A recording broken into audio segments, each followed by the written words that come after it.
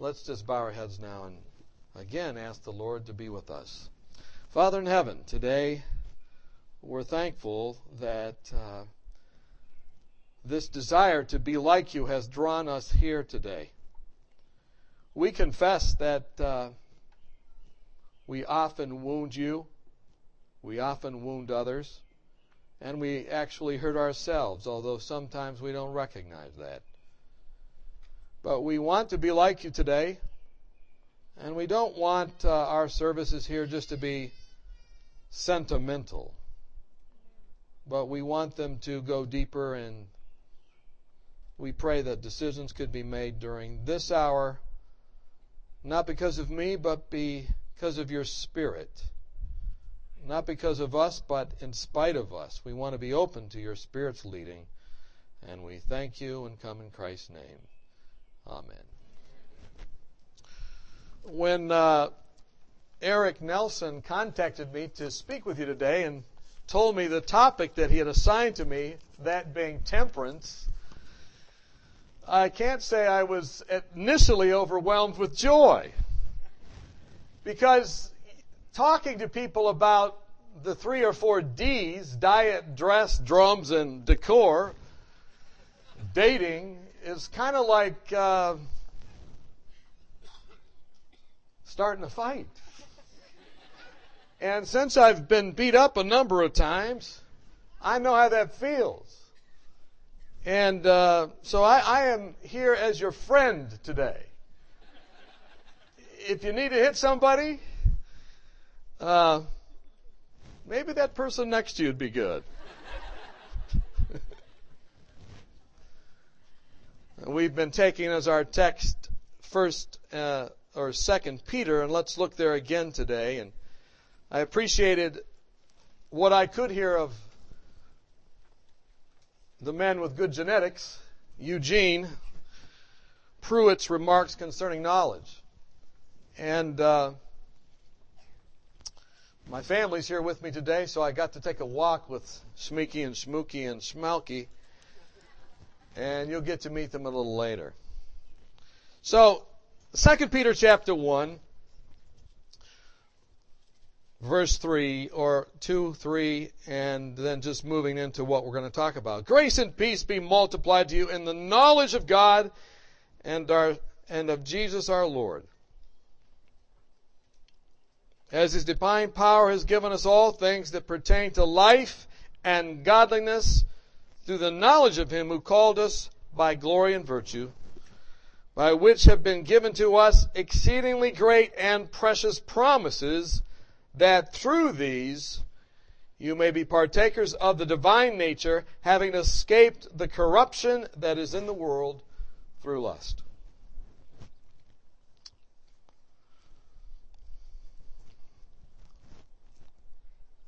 Now that word lust is probably a word that many people here are interested in. The reason I say that is because of all the sermons I ever preached at my church in Kansas on the internet, I preached a sermon on lust, and that sermon got 3 times as many hits as anything else. So you may not look like you're interested in lust and how to have victory over lust in your life, but you probably are. And don't worry, you're in good company. I want to have victory over lust in my life. Paul said, I'm a little concerned that if I preach to others, I might be a castaway. So I keep my body under. I want to be temperate, he said. So preachers need a sermon on lust and temperance. I'm glad to be here asking the Holy Spirit to preach to me. And maybe you can just listen in. Is that fair enough?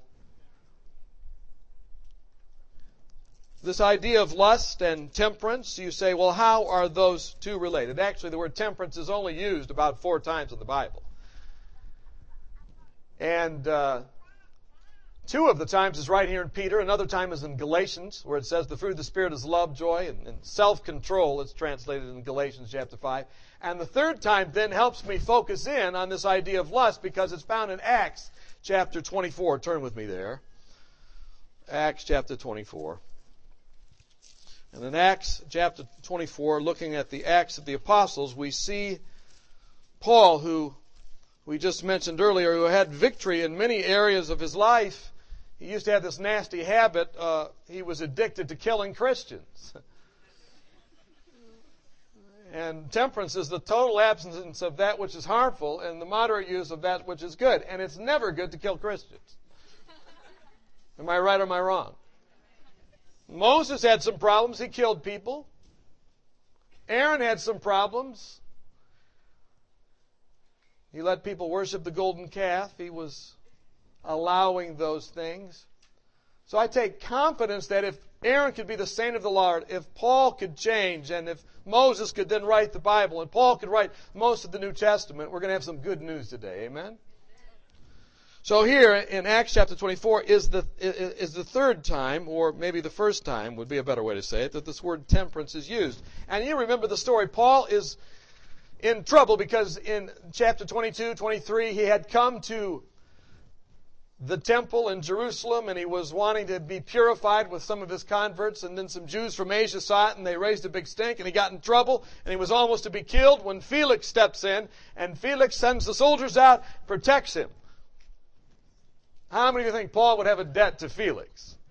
Oh, thank you, Felix. And Felix knew that people had debts, and so he liked to talk to them, it says at the end of chapter 24, to try and get bribes, verse 26. He hoped that money would be given him by Paul, but that's the last time he talked to him. The first time he talked to him, he just didn't really understand what he was in for, because Paul was not your typical person.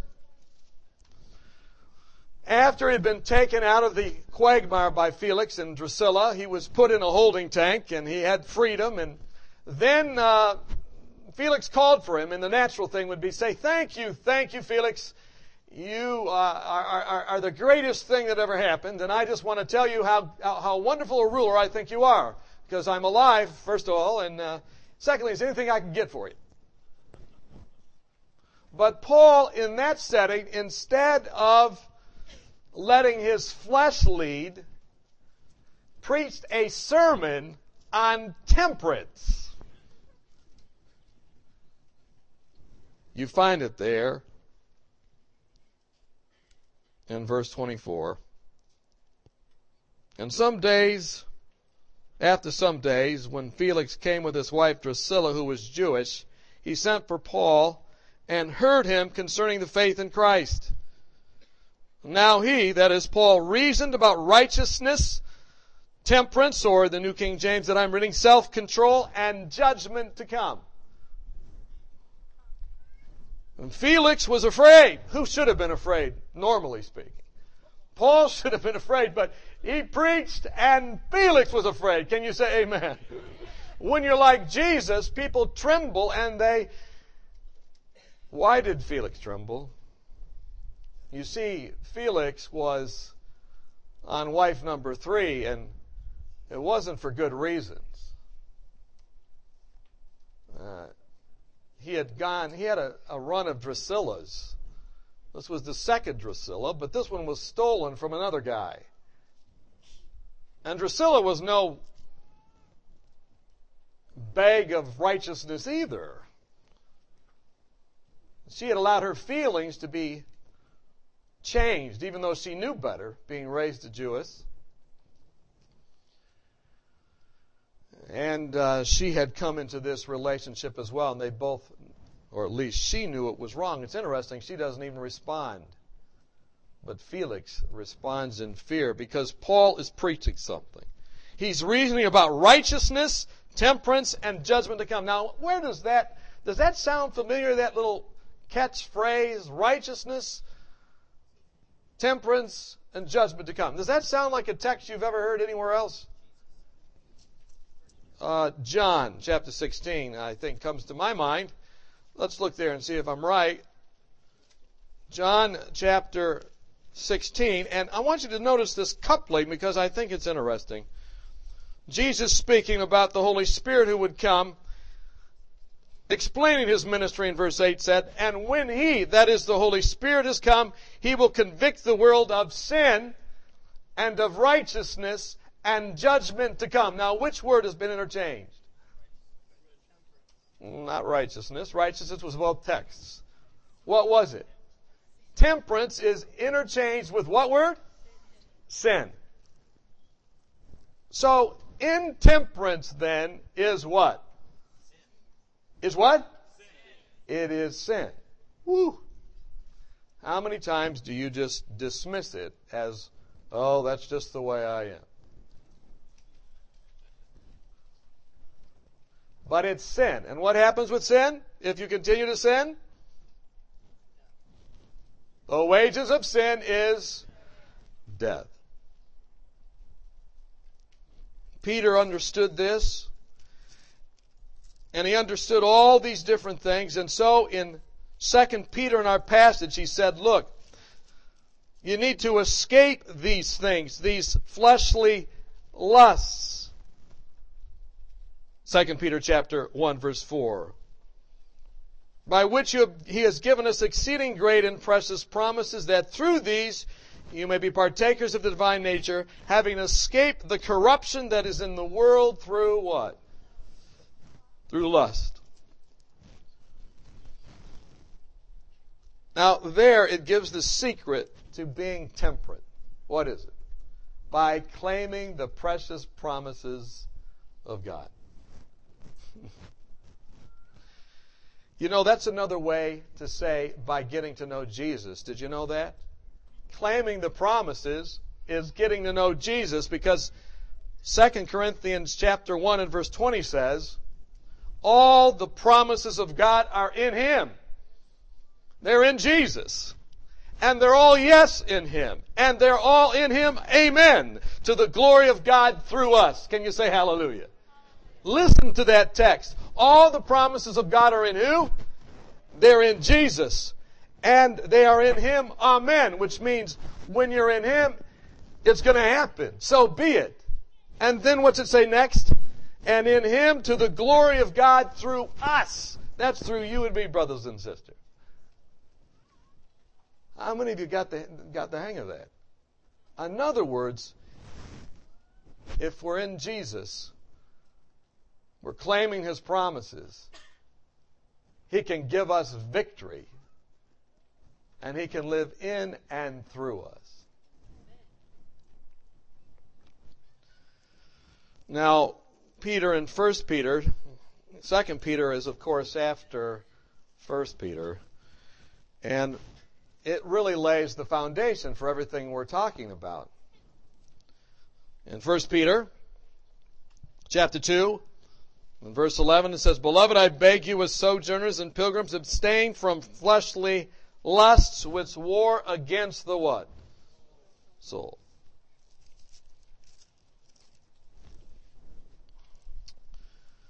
So how does Peter propose to help us? If I could look at your foreheads, well, actually, there was a story about this one day. A minister was traveling on a plane, and he was praying that the Lord would help him minister to the person next to him.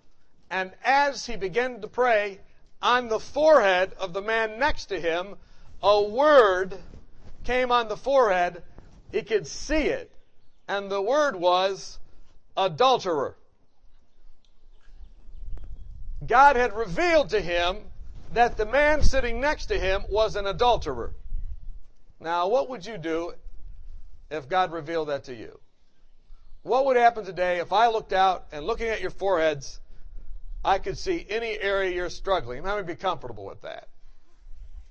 Likewise, what if you could see what I was struggling? How many are glad this does not happen every day? But this is what happened, and he goes, oh man, and he sits down and he says, why are you being unfaithful to your wife? That's what the minister said. And the man went, how did you know?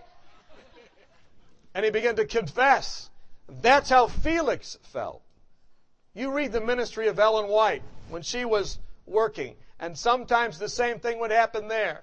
The man you're with or the wife you're with is not your wife, and you have another one who calls you daddy, she said in one camp meeting. Remember this story? Woo. I think probably some of us are even frightened today thinking about this.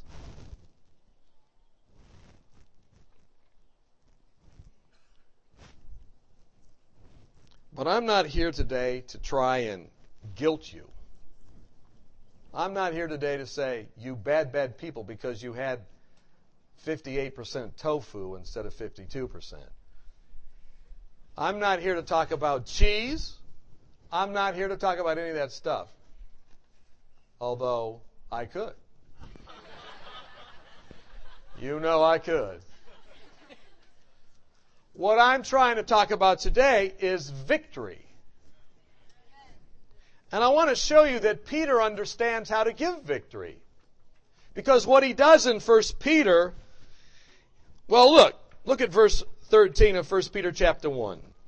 Therefore, he says, verse 13, gird up the loins of your mind. I could preach on that. Gird them up, folks. Rest your hope fully on the grace that is brought to you at the revelation of Jesus Christ, as obedient children, not conforming yourself to the former lust as in your ignorance. But what I want to focus on is not so much that, because it's a conclusion. How does he prepare people to have victory? He says, look, you can only have victory, verse 13, at the revelation of Jesus Christ. How many think that's good news? So in 1 Peter chapter 1, he shows this picture of a Christ who grips you, a Christ who strips you, and a Christ who equips you. 1 Peter chapter 1, blessed be the God of our Father, verse 3, of the Lord Jesus Christ, who according to his abundant mercy has begotten us again to a living hope through the resurrection of Christ from the dead, to an inheritance incorruptible. We're not going to be corrupted by those lusts anymore. Undefiled, that does not fade away, reserved in heaven for you. And so he says, look, if you want to have victory, let me tell you, I've already got the victory, and it's saved for you in heaven. Can you say hallelujah? It's uncorrupted. It's undefiled. Look at verse 8. Into verse 7.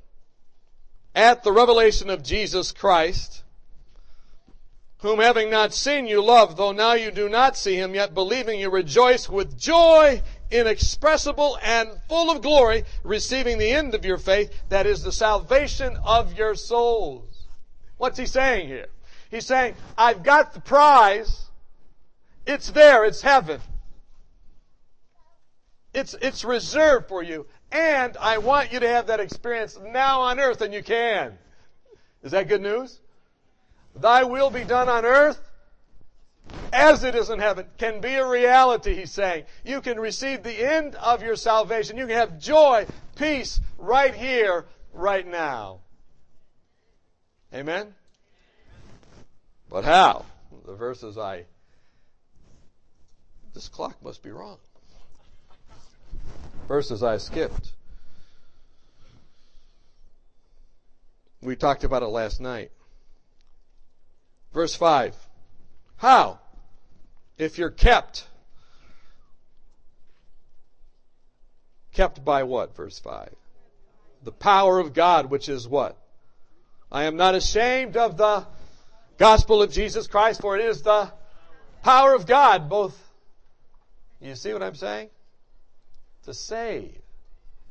So how is it that we can have victory here? So we have the prize. It's by living under God's spell, the gospel. In this you greatly rejoice, though now for a little while you have been grieved with various trials, that the genuineness of your faith, being much more precious than gold that perishes, though it's tested by fire, may be found to praise, honor, and glory at the revelation of Jesus Christ. What's it saying? Through the power of the gospel, you can have victory. But it's going to be a struggle sometimes. Galatians chapter 5, the other occurrence of temperance. Galatians chapter 5. Look at it with me for 2 Corinthians and Galatians. Galatians chapter 5. But the fruit of the Spirit, verse 22, is love, joy, peace, long-suffering, kindness, goodness, faithfulness, gentleness, temperance. Against such there is no law. Verse 24. And those who are Christ, this is Paul's parallel passage to Peter, have done what? Have crucified the flesh with its passions and desires. If we live in the Spirit, let us also walk in the Spirit. So between the prize that we attain and the people of God who are rejoicing, there's a couple crosses to bear. How many of you know all about those crosses? And those crosses are not just special annoyances from others like I mentioned last night. Paul calls them in Hebrews chapter 12 besetting sins. And these are the lust of the flesh. It can be appetite. They were called graves of craving in Numbers chapter 11. Same word that was used for Eve when she ate the fruit at first. So it could be any of the fleshly appetites. What you eat, what you drink, what you watch, what you wear or what you don't wear, whatever. All of these things. And Peter wants us to recognize, and Paul does too, that there's going to be a struggle, but the struggle is worth it when we consider the reward. I'm thankful to be a Seventh-day Adventist because Seventh-day Adventists talk about this kind of stuff. No one feels good going to a church and doing bad things and just being told good news about their bad habits. You kind of feel like, I know what I was doing was wrong and is wrong. Sometimes even a court of law is more righteous than a church. It says, that's bad. Don't do that anymore. I'll read you a little thing. I got to hurry on because I'm already beginning the time. They're a little worried because last night Eutychus almost died. The second death. But in the early Advent pioneer movement, I want to read you something from the prophet. Remember, Paul struggled with this. Remember, others struggled with this. But maybe let me just read you something that you're going to think, maybe this is extreme, but it gets to all the points, and it is extreme, extremely good. Ellen White received a letter from this lady who was struggling, and she decided to answer back. Should I read the letter to you? Here's what she says. I have read your letter. You seem to have an earnest desire to work out your salvation with fear and trembling. Where's that from? Philippians 2. I encourage you to do this. I counsel you to discard everything that would cause you to do a halfway work in seeking the kingdom of God and His righteousness. Put away every indulgence that would hinder you from the work of overcoming, and ask for the prayers of those who can comprehend your need of help. How many think that's good counsel? If you want to have victory over the lust of the flesh, ask for those who can understand. Don't go to someone who's holier than thou and says, oh, you bad person.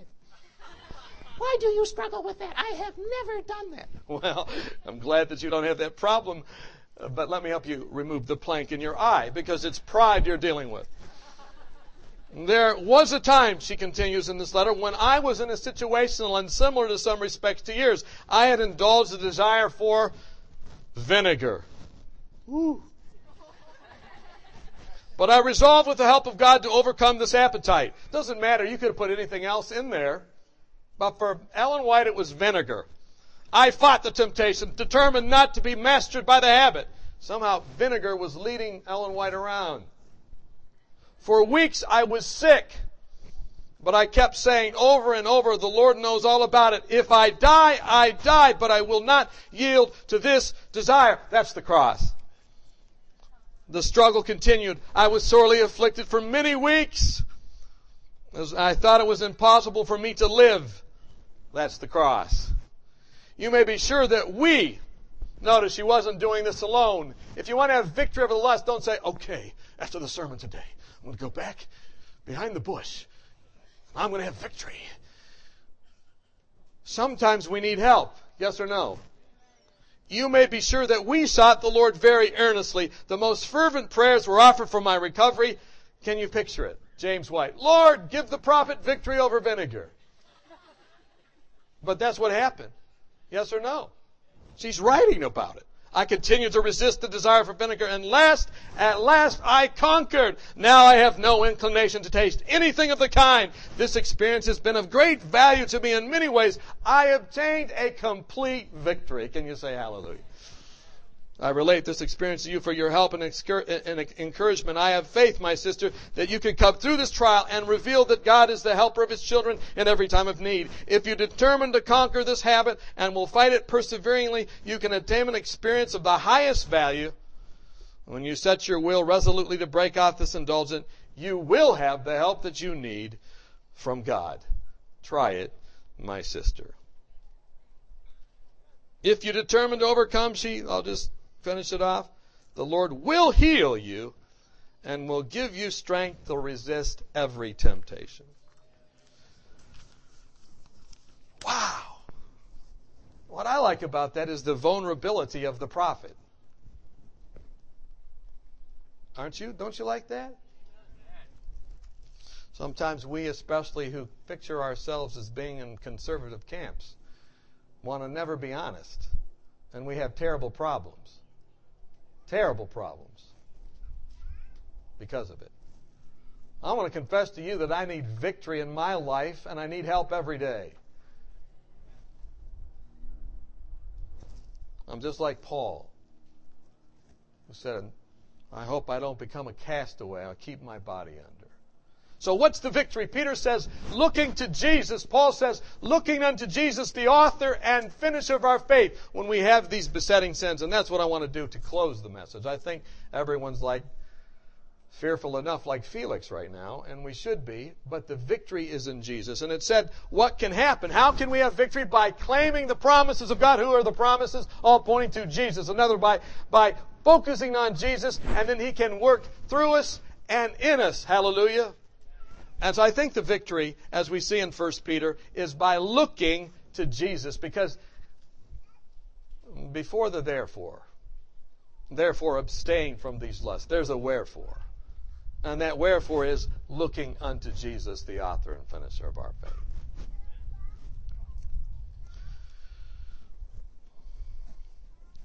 One promise, only one promise, I think is a precious one, and you may know it in this regard. It's in 2 Corinthians chapter 3 and verse 18. Remember, all promises are yes in Christ, but this one especially. But we all with unveiled face, beholding as in a mirror the glory of God, are being transformed into the same image from glory to glory, just as by the Spirit of God. That's Jesus' promise. If we look to Him, we'll be changed. How many think that's good news? And you know, when it was in Jesus' day, people from around the world and around the country would come to Him. Paralytics would come to Him. You say, how did they come if they're paralyzed? Mark chapter 2, verse 1 to 4, it says their friends brought them to Jesus, let Him down through the roof. They said, wait a minute, we've seen that this guy has power to change paralysis. We need to take you. People who were anemic came to Him. Mark chapter 5, verse 25 through 34. A woman with an issue of blood for years came and said, we know He has power. And sure enough, that flow was stopped. Rich men came to Him in the middle of the night. John chapter 3. Poor women came to Him in the middle of the day. And He said in the midst of the rich and the poor, whosoever comes to me, whosoever believes, I'll help. And the word got out. Short men came like Zacchaeus.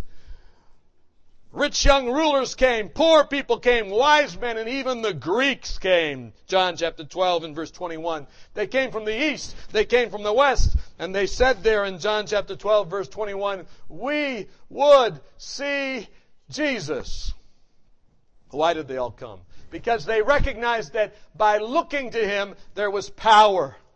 By being in His presence, there was power. And then His disciples had the same power. Peter had power. He'd even pull out his handkerchief and people would be healed. People would go by the shadow of... How many of you want to have an experience like that today? But you can't if the screen is saying adulterer. If God put His power like you on that, you'd blow up. Someone asked me this week, I was preaching in AFCO class. I should have been teaching, but I was preaching. And as I was preaching there and teaching, someone says, why doesn't God do those things today? I believe He does do those things today. I've seen the healing power of God. I've seen His presence come in. I know the devil will counterfeit it. But I've seen people healed. My little church in Wichita, I saw your grandmother's arm healed. I saw a number of healings in that place, but these were just mercy drops. I believe God wants big drops to come down that blow this little tarp away.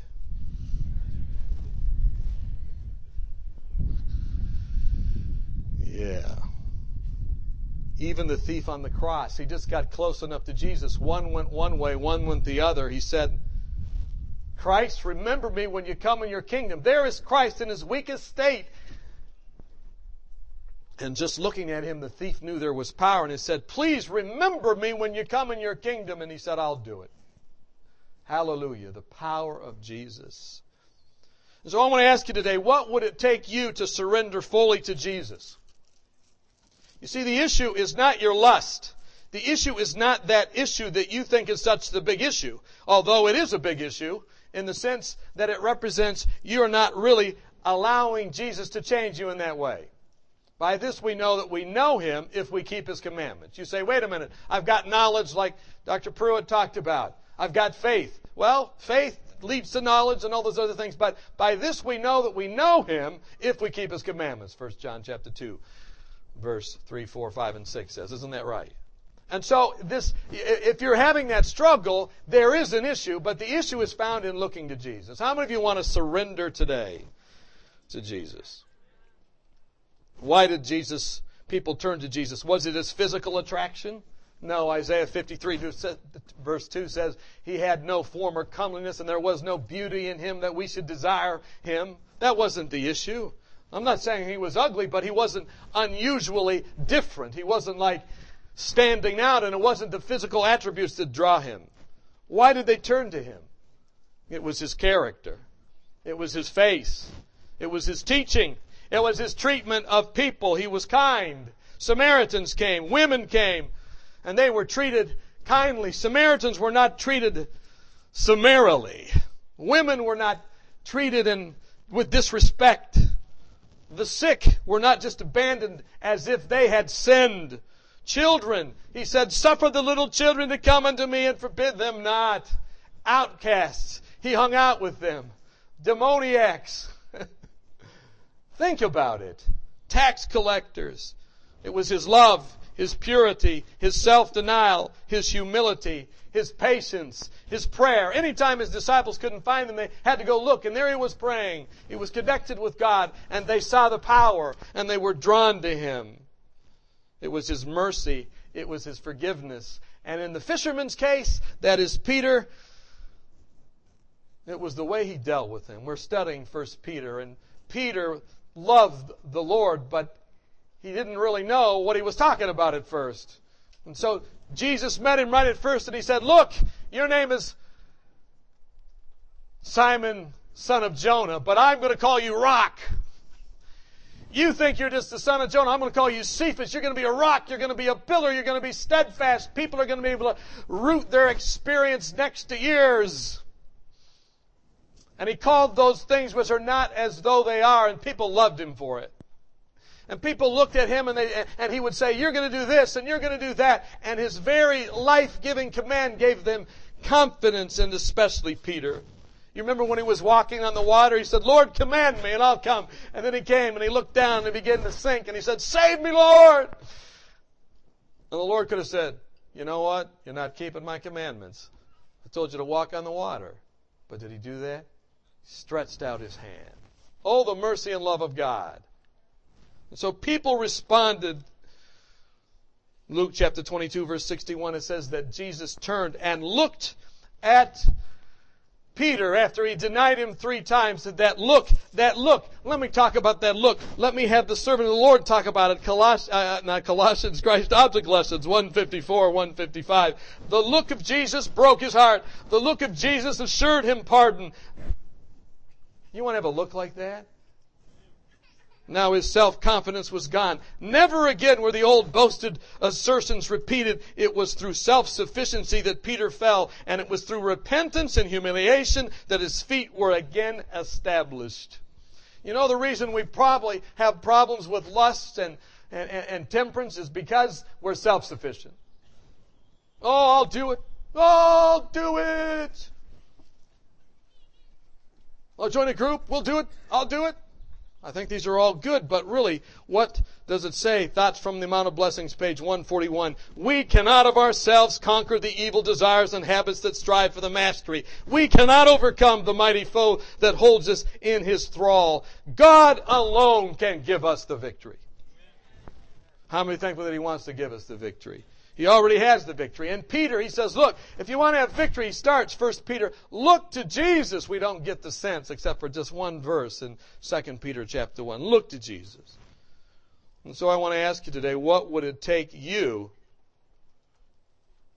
to turn completely to Christ today?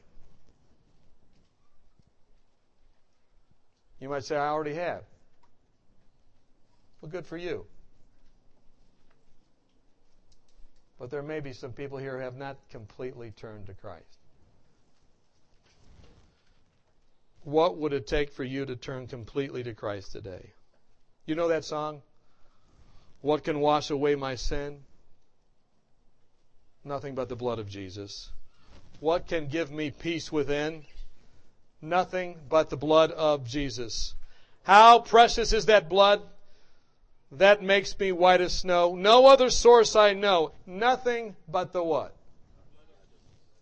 We sang it this morning. Would you be free from your burden of sin? There's power in the blood. Would you o'er evil a victory win? There's wonderful power in the blood. There was a preacher in Scotland, and he preached a sermon. You know what the name of the sermon was? The Expulsive Power of a New Affection. I love that title. In other words, when we have this affection for Jesus, everything else can be gotten rid of. He so overwhelms us and indwells us that we let go of everything. But maybe it's because we haven't looked close enough.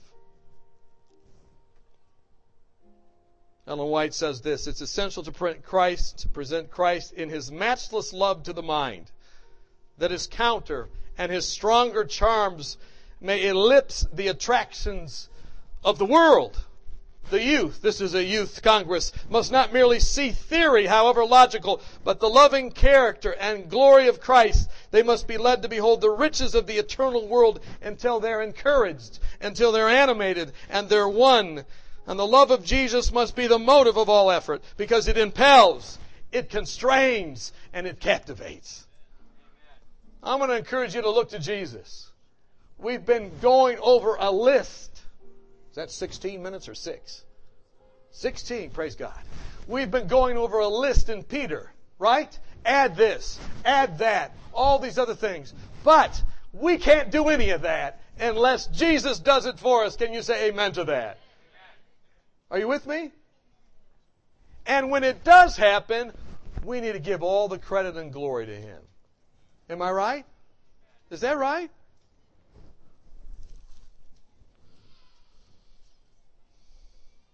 Why, as professing Christians, are we so mixed and mingled with the world till we lose sight of eternity? Manuscript 1894. Why, I ask you, are there so many families destitute of the Spirit of God? She continues, it is because they don't know God. If they knew God, and if they would behold him by faith in Jesus Christ, who came to die for men, they would see the matchless charms of the Son. And by beholding, they would become changed to the same image. How many of you want to join me in committing again to beholding the matchless charms of Christ? Maybe the book Thoughts from the Mount of Blessings. Maybe the book Desire of Ages. Maybe the Gospel of John. Any text in the Bible will lead you to Christ. And when this happens, what will happen? We'll talk of the power of God. We'll talk of the goodness and mercy and the love of our Father. We'll talk of the matchless charms of our divine Redeemer, and our hearts will be melted and subdued by the Holy Spirit. And those around us, it says, Review and Herald 4:592, those around us will behold us and will know that we've been with Jesus and learned of Him. This is what happened to Peter. He went from denying to declaring, because he beheld the matchless charms of Jesus. So I ask you today, what stands in the way of you, young person? What stands in the way of you, mom or dad? What stands in the way of a total surrender to the Lord Jesus Christ? And don't say I've already done that. We need to surrender daily. Amen? What stands in the way? Desire of Ages 668. When we know Him, as it is our privilege to know Him, our life will become a life of continual obedience. What was in the step before self-control or temperance in our ladder? Knowing Him. And when we know Him, as it is our privilege to know Him, our life will be a life of continual obedience. I want to read a list of things about Jesus that a minister put together. I don't even know who it was. I just got this one day and I think it's so powerful. And then I want to sing that song, You Can Have All This World, Give Me Jesus. And during that time, I want you to make it, as you listen to this list, I want you to consider again a specific appeal, and that is, are you willing today to say at this appeal, I am struggling with temperance issues? We don't need to know what it is. Maybe it is, I don't know. Don't tell me. But during this appeal is for you, and you now see that in this message, the practical thing is to look to Jesus, and you want to say, look, pray for me. I am rededicating my life in this area. That's the appeal, okay? And after I uplift Jesus again with this list, we're going to sing that song. We're going to close before we go to lunch. But you will have settled it with Jesus. Yes, I am surrendering this again to Jesus. I'm asking for His help, okay? Listen to this list. It's called Give Me Jesus. He is enduringly strong, speaking of Jesus. He is entirely sincere. He is eternally steadfast. He is immortally gracious. He is imperially powerful. He is impartially merciful. He is the greatest phenomena that has ever crossed the horizons of the globe. Just give me Jesus. He is God's Son. He is the sinner's Savior. He is the captive's ransom. He is the breath of life. He is the counterpiece of civilization. He stands in the solitude of Himself. He is august and He is unique. He is unparalleled and He is unprecedented. He is undisputed and He is undefiled. He is unsurpassed and He is unshakable. He is the lofty idea in philosophy. He is the highest personality in psychology. He is the supreme subject in literature. He is the unavoidable problem in higher criticism. He is the fundamental doctrine of theology. He is the cornerstone, the capstone, and the stumbling stone of all religion. He is the miracle of the ages. Just give me Jesus. He discharges the debtors. He delivers the captives. He defends the feeble. He blesses the young. He serves the unfortunate. He regards the aged. He rewards the diligent, and He beautifies the meek. He is the key of knowledge. He is the wellspring of wisdom. He is the fountain of faith. He is the doorway of deliverance. He is the pathway to peace. He is the roadway of righteousness. He's the gateway to glory. He's the highway to happiness. He supplies strength to the weary. He increases power to the faint. He offers escape to the tempted. He sympathizes with the hurting. He saves the hopeless. He shields the helpless. He sustains the homeless. He gives purpose to the aimless. He gives reason to the meaningless. He gives fulfillment to our emptiness. He gives light in the darkness. He gives comfort to our loneliness. He gives fruit in our barrenness. He gives help to the hopeless. He gives life to the lifeless. Just give me Jesus. He guards the young. He seeks the stray, He finds the lost. He guides the faithful. He rights the wrong. He avenges the abused. He defends the weak. He comforts the oppressed. He welcomes the prodigal and He heals the sick. He cleanses the dirty. He beautifies the barren. He restores the failure. He mends the broken. He blesses the poor. He fills the empty. He clothes the naked and He satisfies the hungry. He elevates the humble. He forgives the sinner. He raises the dead. His office is manifold. And His promise is sure.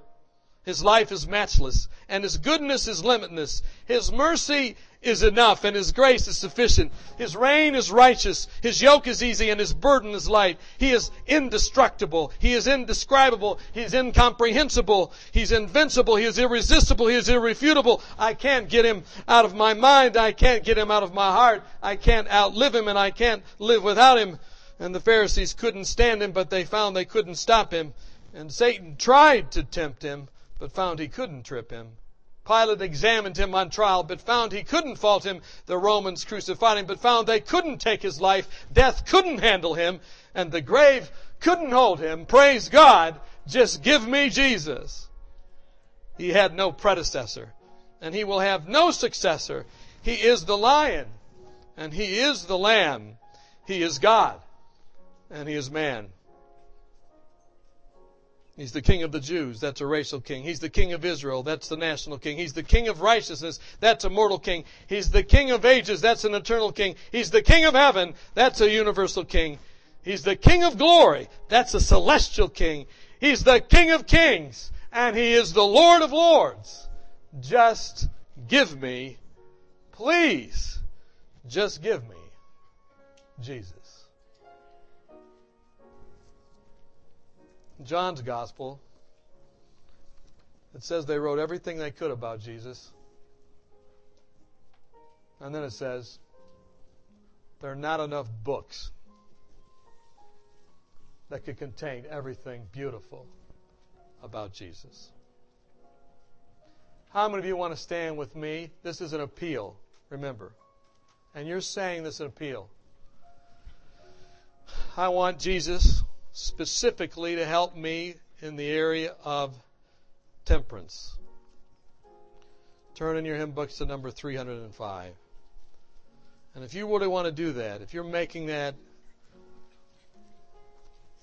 responding specifically to that, I invite you to stand as we sing, "In the morning when I rise, give me Jesus."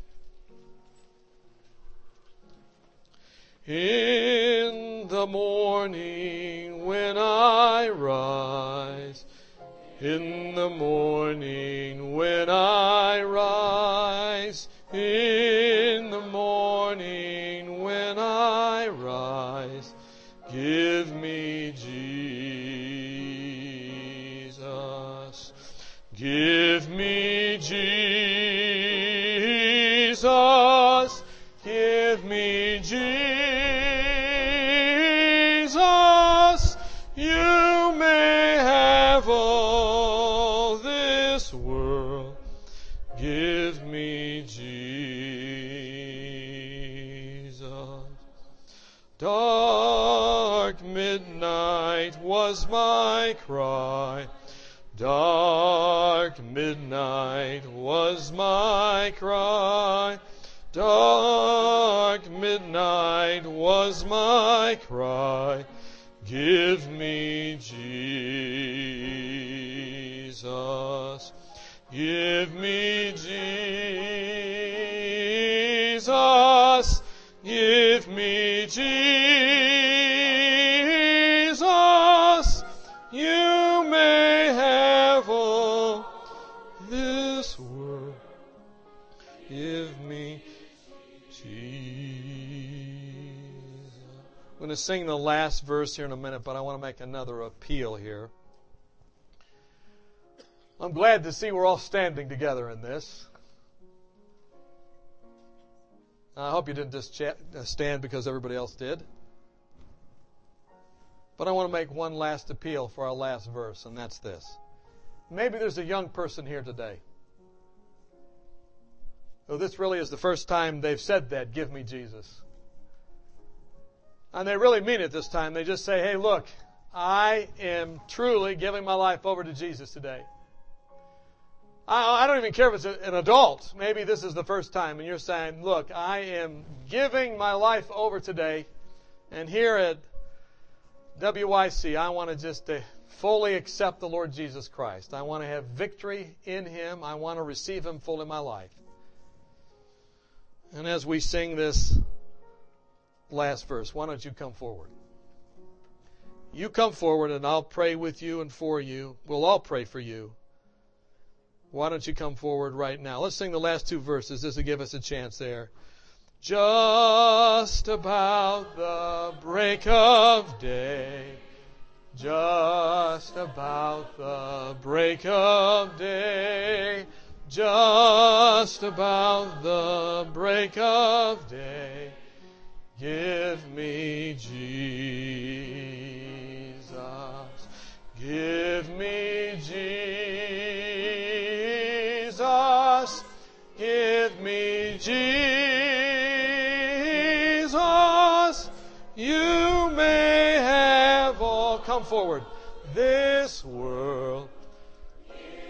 Come forward right up here. The Lord bless you. Hallelujah. Responding to Jesus' love. Let's sing that last verse. Anyone else? Don't just stop. This is a special day, you are recommitting in some special way to Jesus. You're saying, look, I'm coming right now to Jesus. Why not do it right now as we sing this last verse together? Let's sing it together. Give me Jesus. Oh, when I come to die, oh, when I come to die, oh, when I come to die, give me Jesus, give me Jesus. Come up here. Give me Jesus. Lord bless you. You may have all this world, but give me Jesus. Those people right in the rows right here, why don't we surround those who've come forward? Put your hand on someone there that's come forward. Come right around, and let's just have a special prayer together. Lord, thank you for these decisions. I don't know what they mean, but you know every heart, you know every mind, and our lives are like an open book to you. You can read just like that minister could read on the forehead of the man next to him. And today we don't want you to read anything else except your blood and your righteousness.